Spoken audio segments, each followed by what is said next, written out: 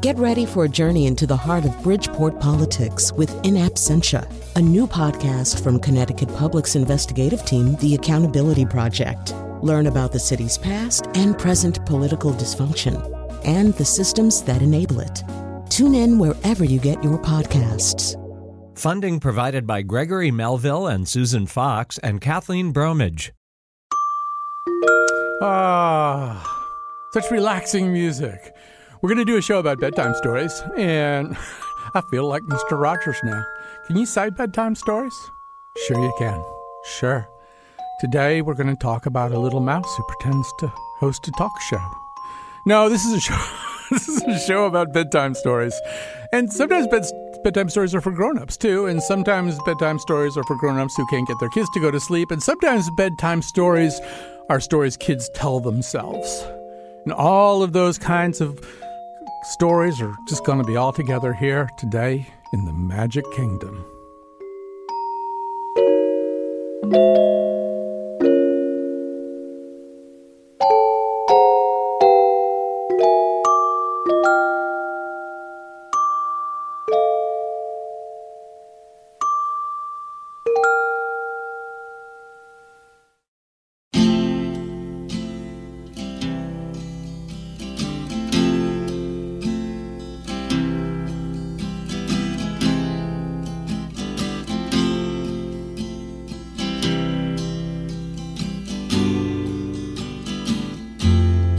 Shut up and go to bed. Put the pillow under your head. I'm sick and tired of all of your worries. Shut up and say goodnight. Say your prayers and turn out the light. I'm sick and tired of all of your sob stories. Shut up and shut your eyes. No more histrionics, no more college tries. That is Loudon Wainwright III. It's a song from 1973. And so I don't know whether it's about Rufus or not. But at one point on the bridge, he sings, "The excuse that you're crazy is useless." And that's often how we feel when dealing with our little children, putting them to bed. Let me back up and say another thing. If you think about the human race as a species, what are we really basically supposed to do? Eat, sleep, I don't know, procreate, poop. I mean, it's just like those are the basics. And considering how much of a basic it is, it's kind of amazing how bad we are at sleeping. A lot of us anyway. Some of us have problems with sleep initiation. That wouldn't be me. Some of us have problems with sleep maintenance. That would be me. But everybody's got some kind of problem, or they've got a kid with a problem, a kid who refuses to go to sleep. And so that's where the bedtime story comes in. The bedtime story could be a lot of different things. One of the things I think it can be is sort of a distraction. Okay, instead of thinking about going to sleep, let's think about this other thing that happened to these two kids who almost got cooked by a witch. See, that's not a good bedtime story. So we're going to talk about all of that today because some of it's sort of a 21st century schizoid man problem. I think, the more that we industrialize and digitize, probably the worse we get at sleeping, and it turns up all over the place. And one of the people who tapped in very effectively to that whole level of frustration is our first guest, Adam Mansbach, author, screenwriter, and cultural critic who wrote the famous not-for-children's book, Go the F to Sleep. I'm having to, public radioize the title. You get the idea. So first of all, Adam, welcome to our show. Thank you. So we should say something first about the genesis of this book. I mean, I think anybody who's ever been the parent of an infant knows the genesis of this book. But in your own experience and in your own words, what was it? Well, I wrote the book when my oldest daughter, Vivian, was about 2. And, sleeping really just was not high on her list of priorities. It would sometimes take her upwards of 2 hours to fall asleep. And of course, we were not doing any kind of sleep training with her. We were doing the opposite, what is known as attachment parenting, where basically you are trapped in the room with the kid until they fall asleep. And her brain just was not spinning down on command. She spent all day learning and expanding her worldview. And like at night, she wanted to talk about it. She didn't want to like pass out when I said so. So, this can be frustrating. It is your only time as an adult that you are not parenting. So when you fail to achieve this thing, a certain level of desperation and possibly insanity sets in. Like at a certain point, you would do anything to get out of that room. If Don Corleone walked in the room and was like, I will put this baby to bed, but in the future, I may ask you to do me a favor. And you're like, whatever, Don Corleone, we'll work out the details later. Just take this baby. Yeah, I actually think that our willingness to strike exactly that kind of devil's bargain says a lot about our desperation at that time. I mean, my son's much older now, but when he was a little baby, we had this device that was kind of a swing, an indoor swing that would go back and forth, but you kind of wound it up and it was self-propelled. It would kind of tick-tock back and forth as he sat in it, and that would put him to sleep. And our question was, how soon and under what circumstances could we deploy it? Because we just wanted to watch Star Trek The Next Generation or something without him yelling. And it seemed like, almost when you're in that position, it feels like almost anything's worth it, right? Absolutely. There's nothing that you wouldn't do. And there's no level that you wouldn't debase yourself to either. Like, the number of people all over the world right now at this very moment who are like, attempting to army crawl out of the room so that the kid, if they wake up, doesn't realize that the parent is there. Or, who have some like elaborate strategy where every 15 minutes they move 1 inch closer to the door. It's like, yeah, it's absurd. And you're held prisoner by this tiny little person who, as you said in your intro, in theory, sleep is one of the most pleasurable, joyful things we have. So you're also really, I think, inclined to levy serious critiques against yourself as a parent when you can't get your kid to do this basic thing that is so essential and so enjoyable. So you wrote this book. It's got this title. The title is kind of a cri de coeur. And if there were any doubt about the appetite and audience for this book, it was resolved really before the book was published, right? The book was a PDF when it went to #1 on Amazon. Do I have that right? Yeah, you do. When I wrote the book, I didn't think that it was going to be something that millions of parents found relatable. I kind of thought it was just for me and a small subset of particularly snarky friends.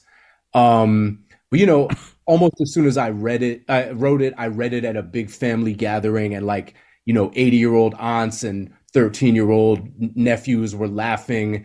So I sent it to one publisher, which was my friend Johnny Temple at a small Brooklyn house called Akashic Books.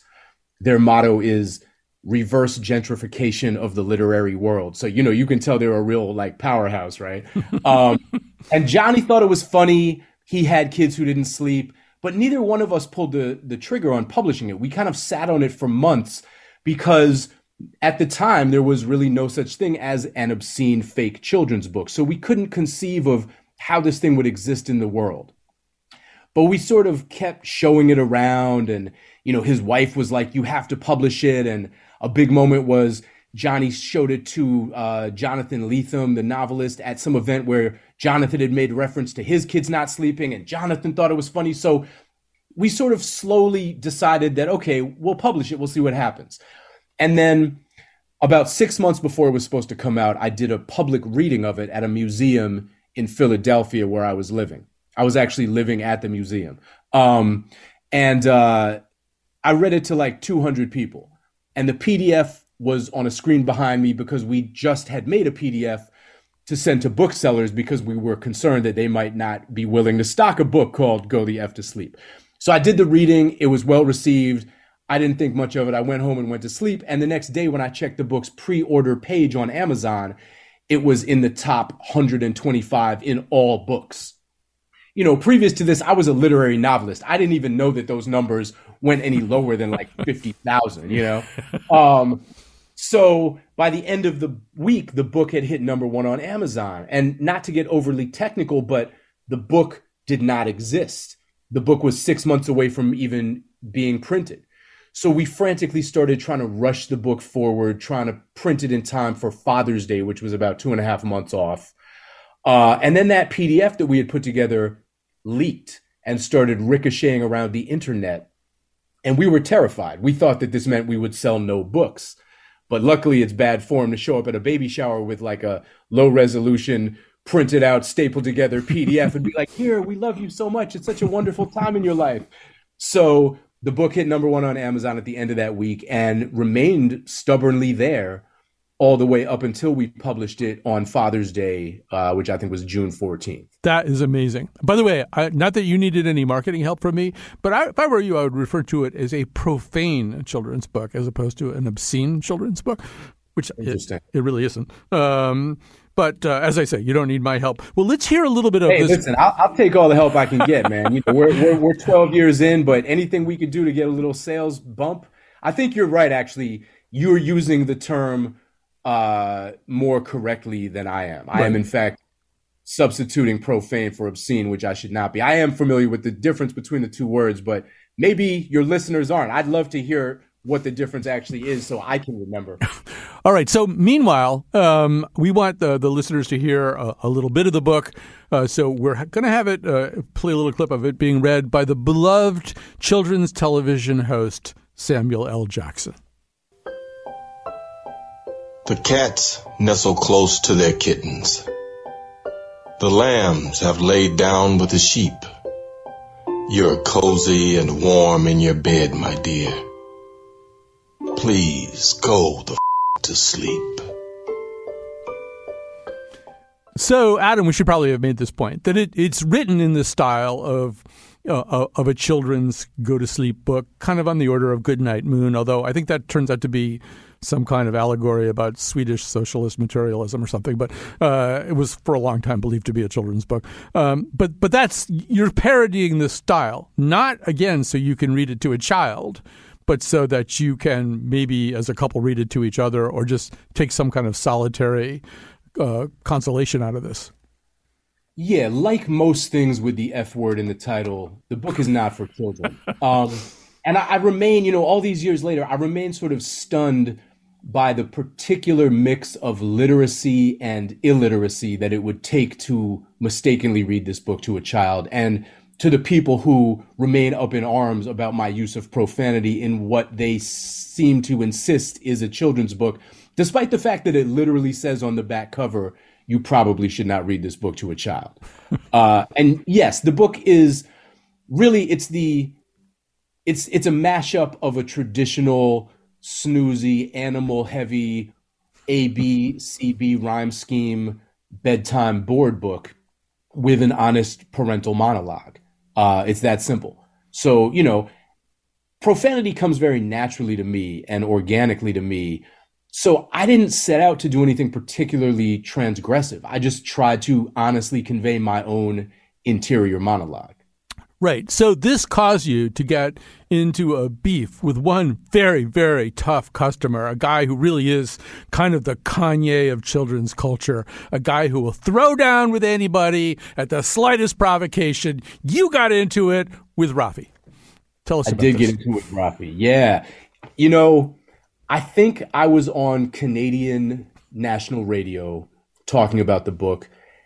And I'm trying to remember. I don't know if Rafi called in or if Rafi just started tweeting about my interview. I think it was the latter, because I guess I would remember if I was face to face, head to head, voice to voice with Rafi. But yeah, Rafi seemed to be among those who didn't understand that the book was not intended for children and sort of in some vague and self-righteous way accused me of, ruining everybody's childhood. And I was like, homie, what are you talking about? Have you lost your mind? This book is in no way intended for children. Go back to singing about whales or something and leave me alone. Yeah, I read the whole Twitter thread. First of all, he starts by using the word crass as a verb. He says something like, Adam Mansbach can crass on his own time. I've never seen crass used as an intransitive verb. That seems grammatically incorrect. Yeah, once again, maybe I'm over obsessing about those kinds of details. But yeah, I think the other thing that he's invoking, and that probably gets invoked a little bit, although with each passing year it erodes, is that kind of sense that childhood is this semi-sacred space. And actually, I will quote another profane statement by a wonderful but profane person, Maurice Sendak, when he talked about the vividness and the kind of transgressiveness of Where the Wild Things Are or In the Night Kitchen. He said, "I refuse to lie to children. I refuse to cater to the bullspit of innocence." I had to adjust that one word a little bit.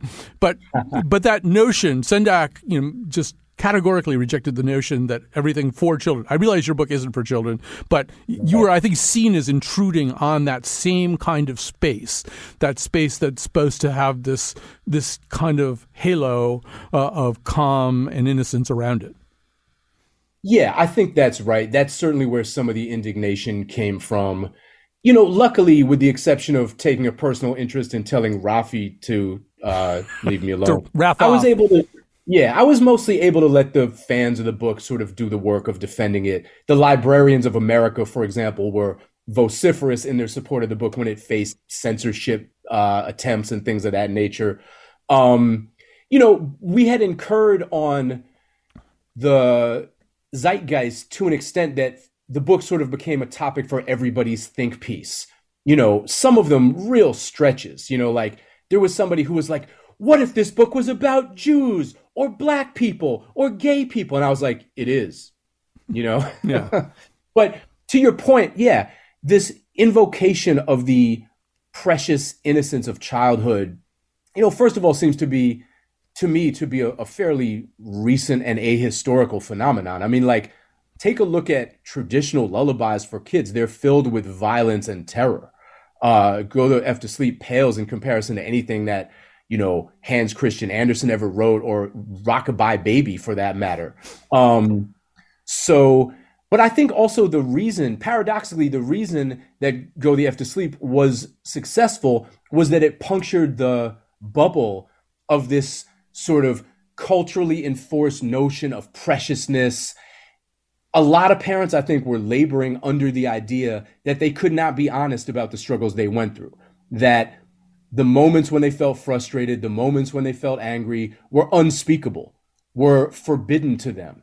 And so this book offered a certain kind of catharsis because it said the quiet part loud. It said the unspeakable part and made people realize that it's okay to be angry and frustrated, and that you can either cry about it alone or laugh about it together. One of the greatest emails I got in the whole history of the book was from a therapist, a couples therapist who had a lot of clients who were young parents. And she said that she had started handing out the book to them to basically normalize the experience that they were all going through and let them know it was okay. Right. I think that's true. So last question. You now have young kids again. And so how's that going? Are you finding a need to go off in a corner and read your own book from the good old days? Well, yeah, it's funny. I mean, my oldest Viv, who I wrote the book about, is 15 now, which is hard to believe. And I now have a 6-year-old daughter and a 4-year-old daughter. I have 3 daughters, like a farmer in a joke. And you might think that I could sit back and have an ironic chuckle about how my kids still won't go to bed, even though I wrote this book, even though I'm famous for writing a book about how kids won't go to sleep. Let me tell you, it makes it no less frustrating. I'm sitting here just as furious as ever when my youngest, who is one of the funniest people I've ever met, she's like an Andy Kaufman type performance artist. She elevates not going to sleep to a level previously unconceived of. The stuff she will pull is genius. She's the comic voice of her generation. And am I laughing? No, not when I'm in that room. Later I can laugh, but in that room, my blood is boiling to the exact same temperature it ever has. On that beautiful note, we will conclude. Adam Mansbach is a novelist, screenwriter, and the author of the very, very famous Not at All for Children children's book, Go the F to Sleep. We'll be back with more after this.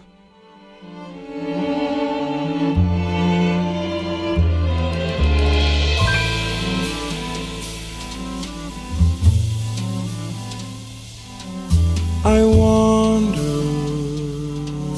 all night in my vision,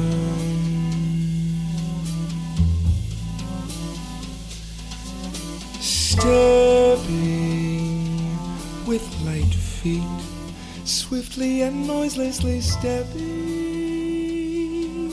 and stopping, bending with open eyes. Support for this podcast comes from Hartford Healthcare.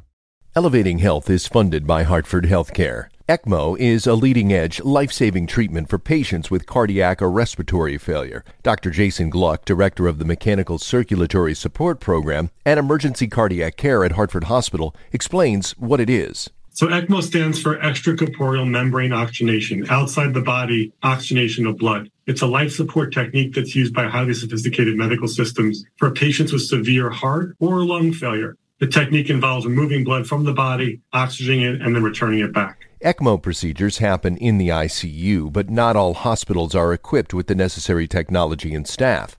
Dr. Gluck describes Hartford Hospital's ECMO Go team. So ECMO is considered when treatments have failed. And in our center, with a special ECMO on the Go team, we'll actually take that technology to their hospital and help them out there if they need to stabilize the patient and then bring them back to Hartford for recovery. For more information, go to ctpublic.org/elevatinghealth. Once there was a way to get back homeward.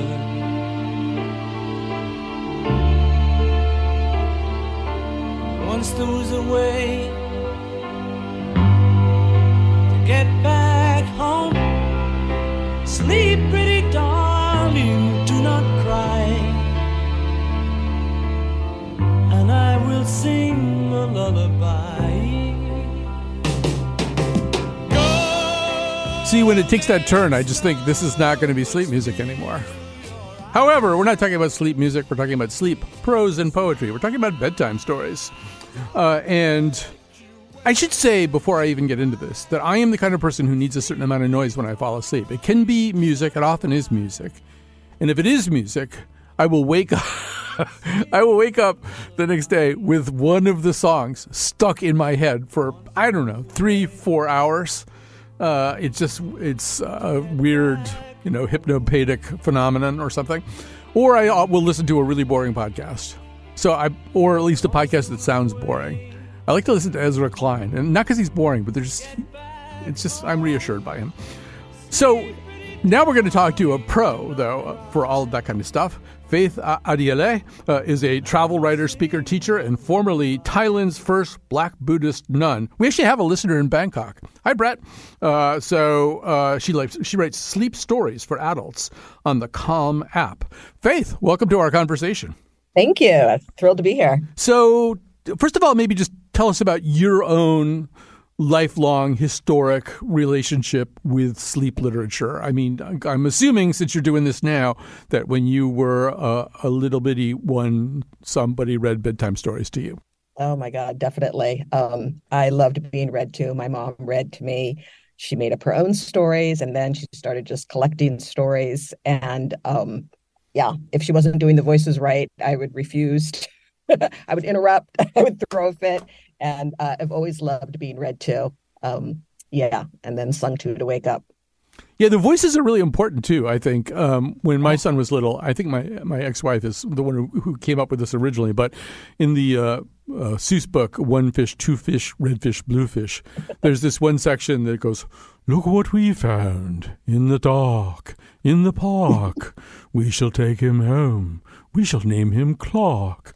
And it goes on like that. But there's you have to do, if you do it once, you've got to do it every single time, right? If you do a Scottish accent, if a bird has a Scottish accent the first time you do it, that you're stuck with that for the rest of your life, right? Exactly. So you were, pursuing a fairly more conventional writing career. The pandemic came, and suddenly, I think suddenly a lot of people were trying to figure out how to get to sleep. But explain how you got into this particular genre. Yeah. As a travel writer, a lot of my stuff dried up during the pandemic. And so I had a lot of spare time, wasn't sure what I was going to do. And I had attended a kind of a travel sketching workshop with a friend, realized that I could not draw, but I really connected with the woman. It turns out she worked for Calm, wrote stories, narrated them, and also kind of draws the covers. And so she recommended me and, hooked me up and said, she used to be a Buddhist nun. This might be the person. I had an info call. I said, it sounds absolutely crazy because the whole point of travel writing is to have things happen. And it seems like sleep stories are the antithesis of that. I have no idea how to do it, so sign me up. Well, so is it really true, though? I mean, obviously you can't have slam, bang action sequences going on in sleep stories, but a story is a story. Something has to happen in a story. Say some more about that. I think the idea with sleep stories, and I had to, really learn everything, was that the story is based on the senses. And so you have to really create a world and then gently usher the reader through the world, letting them experience it completely and feel taken care of, and then give them little tidbits of information. So they're having a cultural experience, and maybe kind of, adding things themselves. And then there's a wind down to help people, once we've seen something really wonderful, kind of coming to some sort of conclusion about the world or the place, and then, reassured, then sliding into sleep. So it's sort of interesting what we think of as a sleep story. And I think it's going to be different for adults than it is for kids. Kids think about stories a certain way. Just to give people a sample, one of the things Carolyn McCusker, the producer of this episode, did was ask children to tell bedtime stories. So you're going to hear Mabel Komrosky, who is 7 years old and in the second grade, telling a bedtime story, which I think she's making up right on the spot. This is A1 Dylan. Once upon a time, there was a little sheep who loved playing in the yard with his friends. And so he was eating grass. And then one day, his friend came over and he asked him, do you want to go to the lake and play with Chad, Lily, and Bud? And he said yes. And then they went over to the pond. And then for some reason, the water started to move. And then there was a giant that came. And that giant said, go home. It's bedtime. And so the little sheep went to bed. The end. So, I mean, that's kind of interesting, right, Faith? Because, I mean, her instinct is, well, it's a story. Something's going to happen. They'll go down to the water. A giant will come out. But react a little bit to that. It's so adorable. I mean, you see the imagination at play, and then you can tell that, like, this child has been told to go to sleep as well. Yes. The end. I love how children's stories just end so abruptly. Like, we have a scenario, and then we need to get where we're going. But I think there's sort of two schools of thought about children, too. There's the school of thought. I mean, Dr. Seuss actually did a book called The Sleep Book, and it was just like people just kind of going to sleep. And I do remember that it was kind of comforting. It was a little bit of, a monotone compared to what Seuss was usually racing around with and delving into and stuff like that. But there's that sense that, yes, a sleep story, a bedtime story for a child should be comforting and soothing. On the other hand, right now, all over the world, people, in the next 24 hours, probably thousands and probably millions of people will read their kids to sleep with something like Maurice Sendak's Where the Wild Things Are, where you've got monsters hopping around and stuff like that. G.K. Chesterton said, fairy tales do not tell children that dragons exist. Children already know that dragons exist. Fairy tales tell children that dragons can be killed. And so... there's sort of that sense that children already have kind of vivid imaginations. They're already wondering if there's a monster in the room. Sendak said, okay, there's a monster in the room. Here's what he's like, and he's going to be fun, right? But when you're writing for adults, I feel like it might be different. Like, we're all pretty wound up. Yes. And we're lying in bed. So say something about, I think in a way, you got to have almost fewer dragons and giants coming out of the water when you're dealing with a 42-year-old insomniac. Yeah, I think it's interesting that almost all of the sleep stories are travel stories. So I think we have this fantasy of being swept away from our normal life. We're on a train going through, beautiful scenery, or we're on a beach.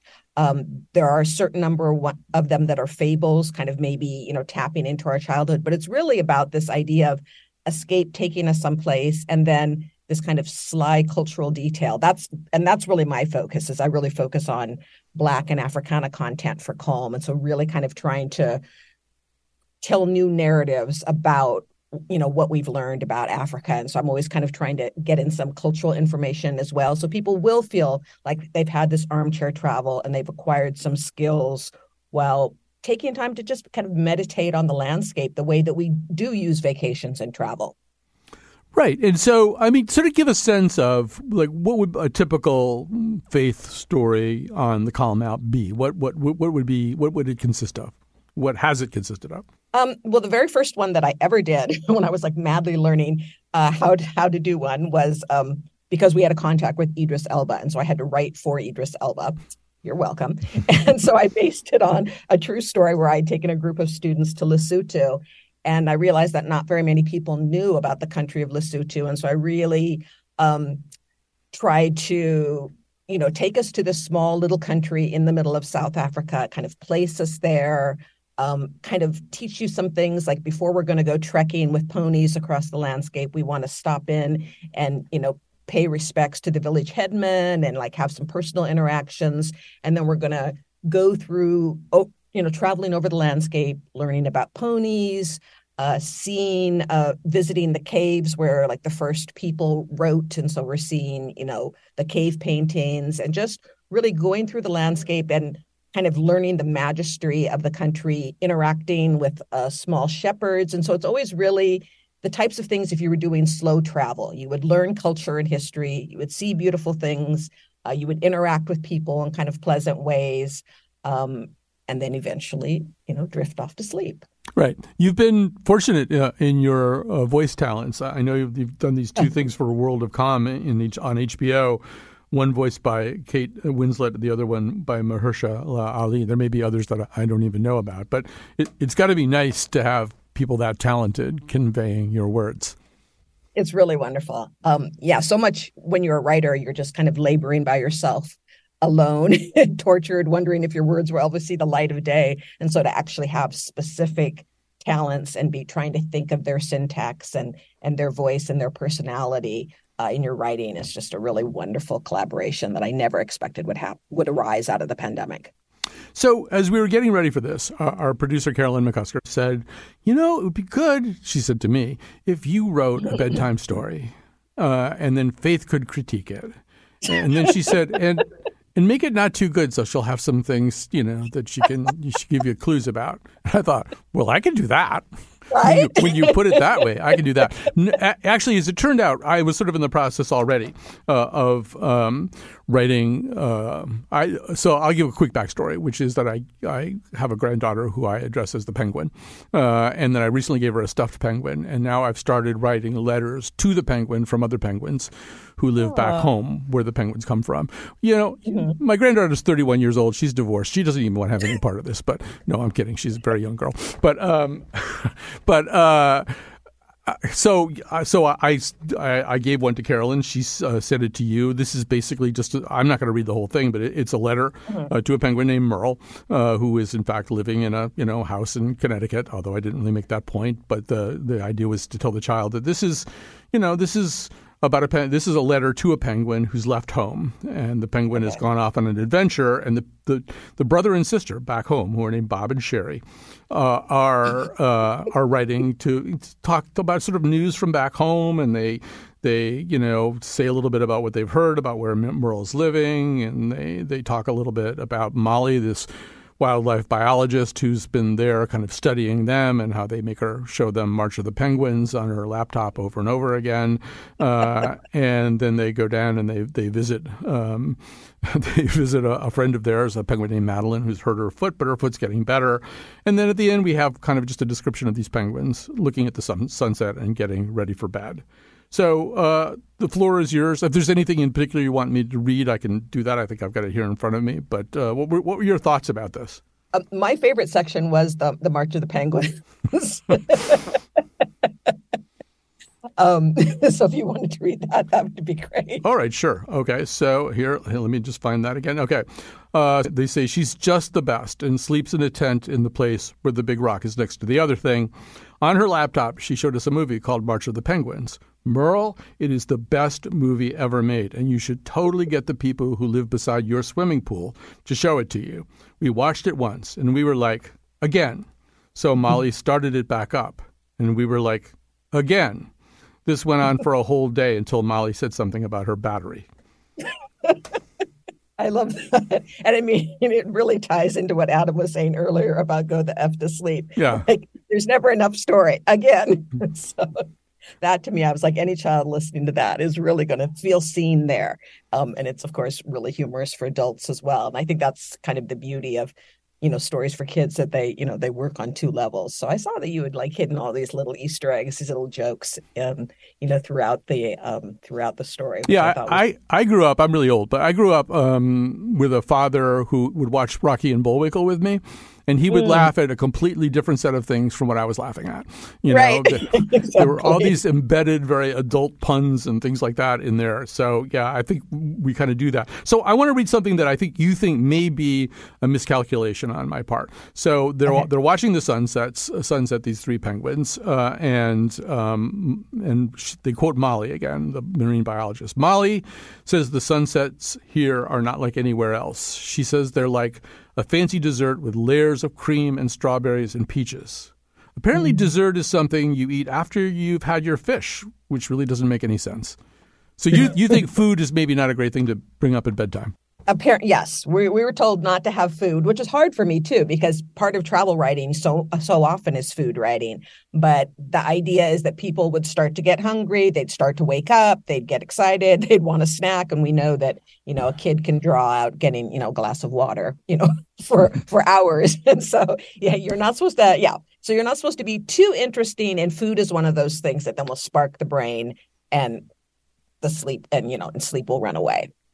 So what are the things that you've brought up, which I think is really fascinating? You might have heard me say earlier that I often will listen to music when I fall asleep, and then I wake up and I've got some idiotic song stuck in my head for hours and hours. There's a stickiness, right, to what we are listening to when we fall asleep. And so it's probably kind of important. If it's not music, if it's words and words that connect to images, it's important what those words are. Can you say a little bit more about that? Yeah, I mean, I was, told that you don't want things that are, too unusual, long vocabulary that people aren't used to, things that are kind of tied to, that might be triggers for folks. So you're really trying to think about things that are soothing, easy to say, but aren't going to make people say, oh, what's that about? Oh, I'm concerned, or what does that mean? And so there are, things that we avoid, when trying to appeal to as many people as possible. And that's one of the things I think that I brought to the sleep stories, is that my experience is, I'm really into kind of diversity and inclusion, and really trying to write things that will work on a global level for like all folks. And so really trying to think about what are terms that might be loaded, and that might get in the way of really trying to deal with kind of an epidemic of sleeplessness that we've had since the pandemic. So, yeah, and I think also a point that you made about my story is that there's a penguin in this story who's hurt her foot, and her name is Madeline, and her foot's getting better. But you should say what you thought about this, because you got me thinking about it in a certain way. But explain what you thought about that. Well, I wondered if that would then be, stressful. So then the kid is like wondering, like, how did it get hurt? And do I have to be worried about Merrill?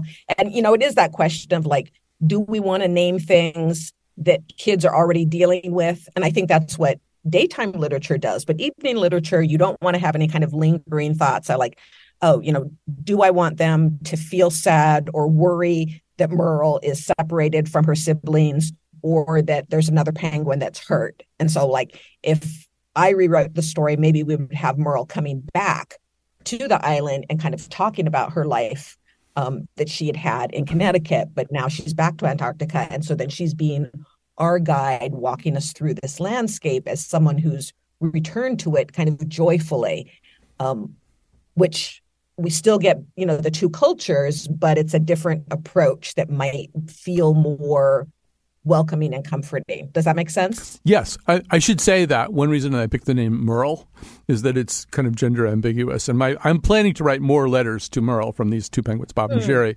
But I'm hoping to never have to. I mean, I think Merle's going to be kind of they, them for most of all this. I love that. What I thought from what you said, this will probably be the last thing we get to talk about, is if you're going to bring up a problem in a sleep story, you should solve it, right? In other words, if there's going to be a hurt foot, then it's got to get better by the time you're done. Right. You can't leave them hanging about anything. But I assume that's kind of where I can't sleep until I know the state of this foot. So you could have a dragon, but you got to slay the dragon. Everybody's got to know that, okay, we're back to normal. Everything's pretty good. Right. And it may need to happen before the end, because I get letters from people all the time and they're like, I love your story and I still haven't heard the end. I fell asleep. That's a good point. So I guess one question I would have is, are you a good sleeper, bad sleeper? I hate to use value-driven terms, although I've been informed by my partner numerous times that I am a bad sleeper. But how's your sleep?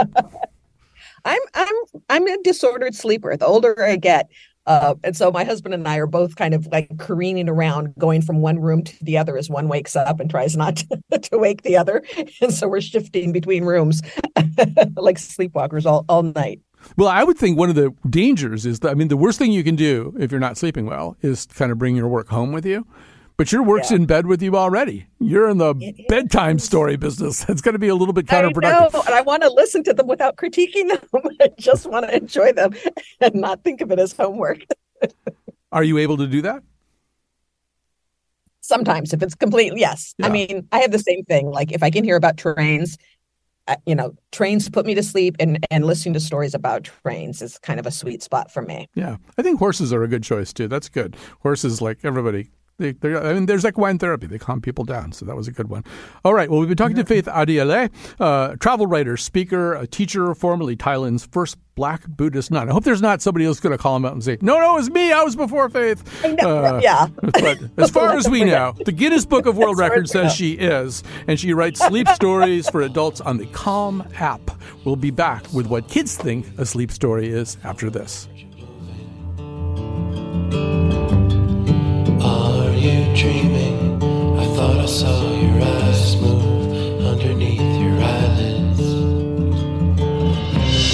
The cinnamon sun will not rise today. In his arms to keep warm on another world. I will hover above you, create shadows of you. Find the one tonight.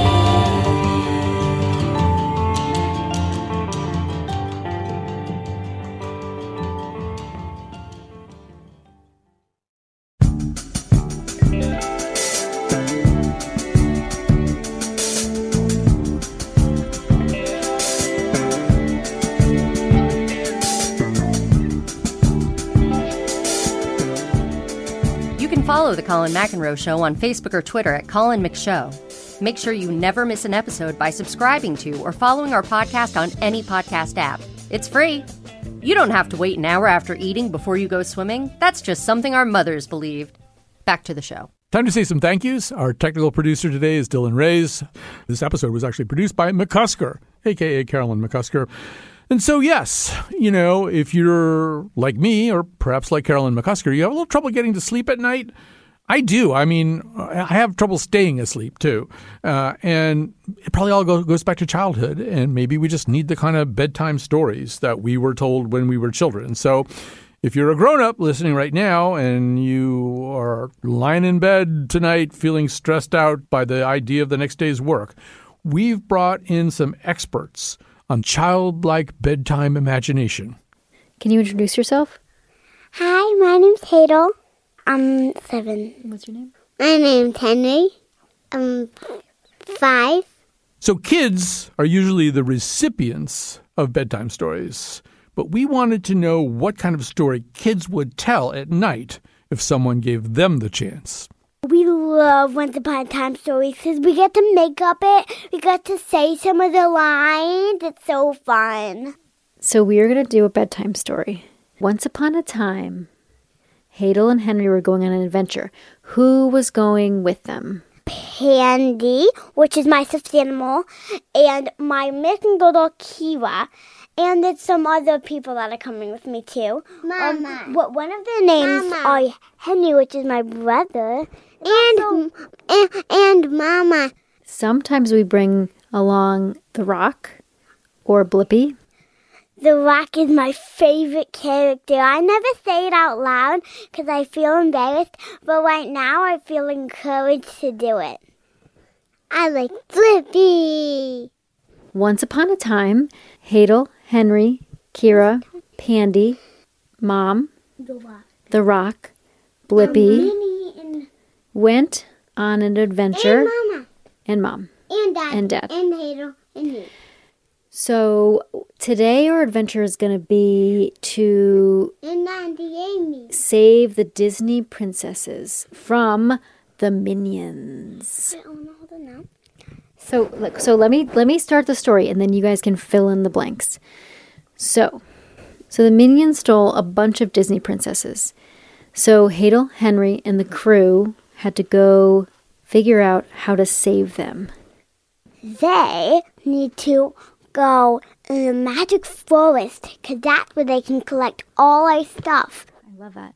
So we're in the magical forest. That's the first place we go to find clues.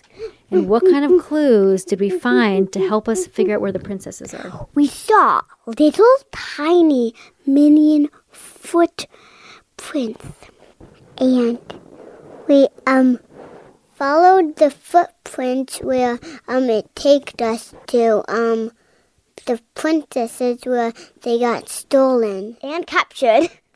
We also saw a button from one of those minions. Oh, from his overalls? Those are great clues. So they found the clues, and the next thing they did... And then the next fight, they found another clues.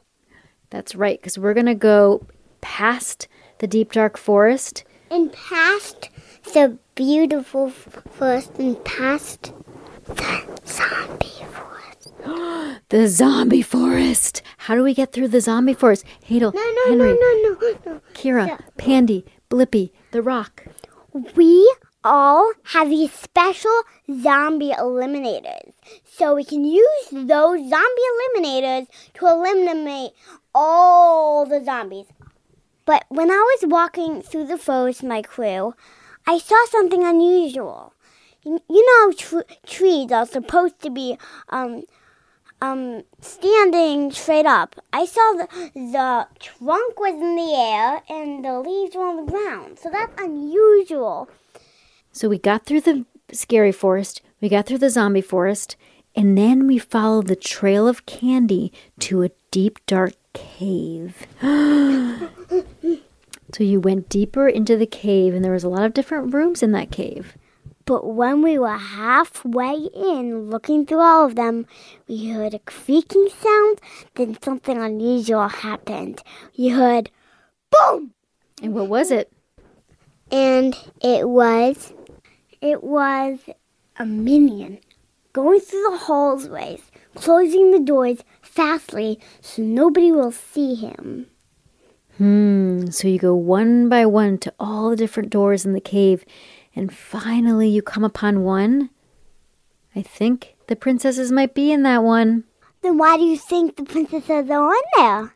Because there's sparkles coming out from under the door. And Hadel and Henry go, they're tiptoeing. But there might be unicorns in there, because unicorns make sparkles. Oh, so we open the door and, oh, it's just unicorns. Wrong door. I was right. There's unicorns in there. Now let me be right again, so seeing where they are. Oh, look at that door. The minion is opening it and saying, "Stay in there, princesses, or I'll put that sleeping spell on you again." And then Henry pulls into his pocket a little pouch. And what's in the pouch? What kind of magic is it? That's so the minions can fall asleep there. Yes, the minions. For 100 seconds. So Henry sprinkles dust on the minions that they see, and they all fall asleep. And quietly, Hadel and Henry tiptoe into the room. They found the princesses, and the princesses were so happy to see Hadel and Henry and their whole crew. They finally were saved. So they brought the princesses back to their kingdoms, and all of the kingdoms were so grateful. And do you know what? I'm more grateful that I had my friends with me all the time, and I wasn't scared because they were all on my back. That's right. To thank Hadel and Henry for all their bravery, what did the kings and queens give you as a thank you? A big giant candy bar. A snow globe. You make a wish, you shake it, you can do how many wishes as you want. When you get old, when you get younger, then you can go back in time and thank everybody you want. What a great story. And then there's another story. There was a dragon. There was a little unicorn. And he was buff. He was practicing his aim with fire. They all had their very special hobbies and powers. Elphaba's was she could fly, and Lacey's was that she was a very good fashion expert. But by accident, he slipped on an ice cube and fell on his head. I'm gonna be eaten! A special type of cake that would heal his skull fully so he could keep practicing with fire. All the swans in the whole valley started working together. They were heroes of the Marshmallow Village! The end. The end? The end. It's nice. And that's our show. Thank you to all the children who donated their imagination for this segment of the show. Hadel and Henry Galvin. My name's Hadel. My name's Henry. Evelyn and Mabel Komrosky. This is Mabel. My name is Evelyn. And Nico and Mateo Melcher, who happen to be the twin godsons of our sleep story connoisseur. I'm Nico. And I'm Mateo Melcher. And we got to say goodnight. Good night. Go to sleep, all right? Go to sleep right now, unless you're driving. Good night. Good night. Good night.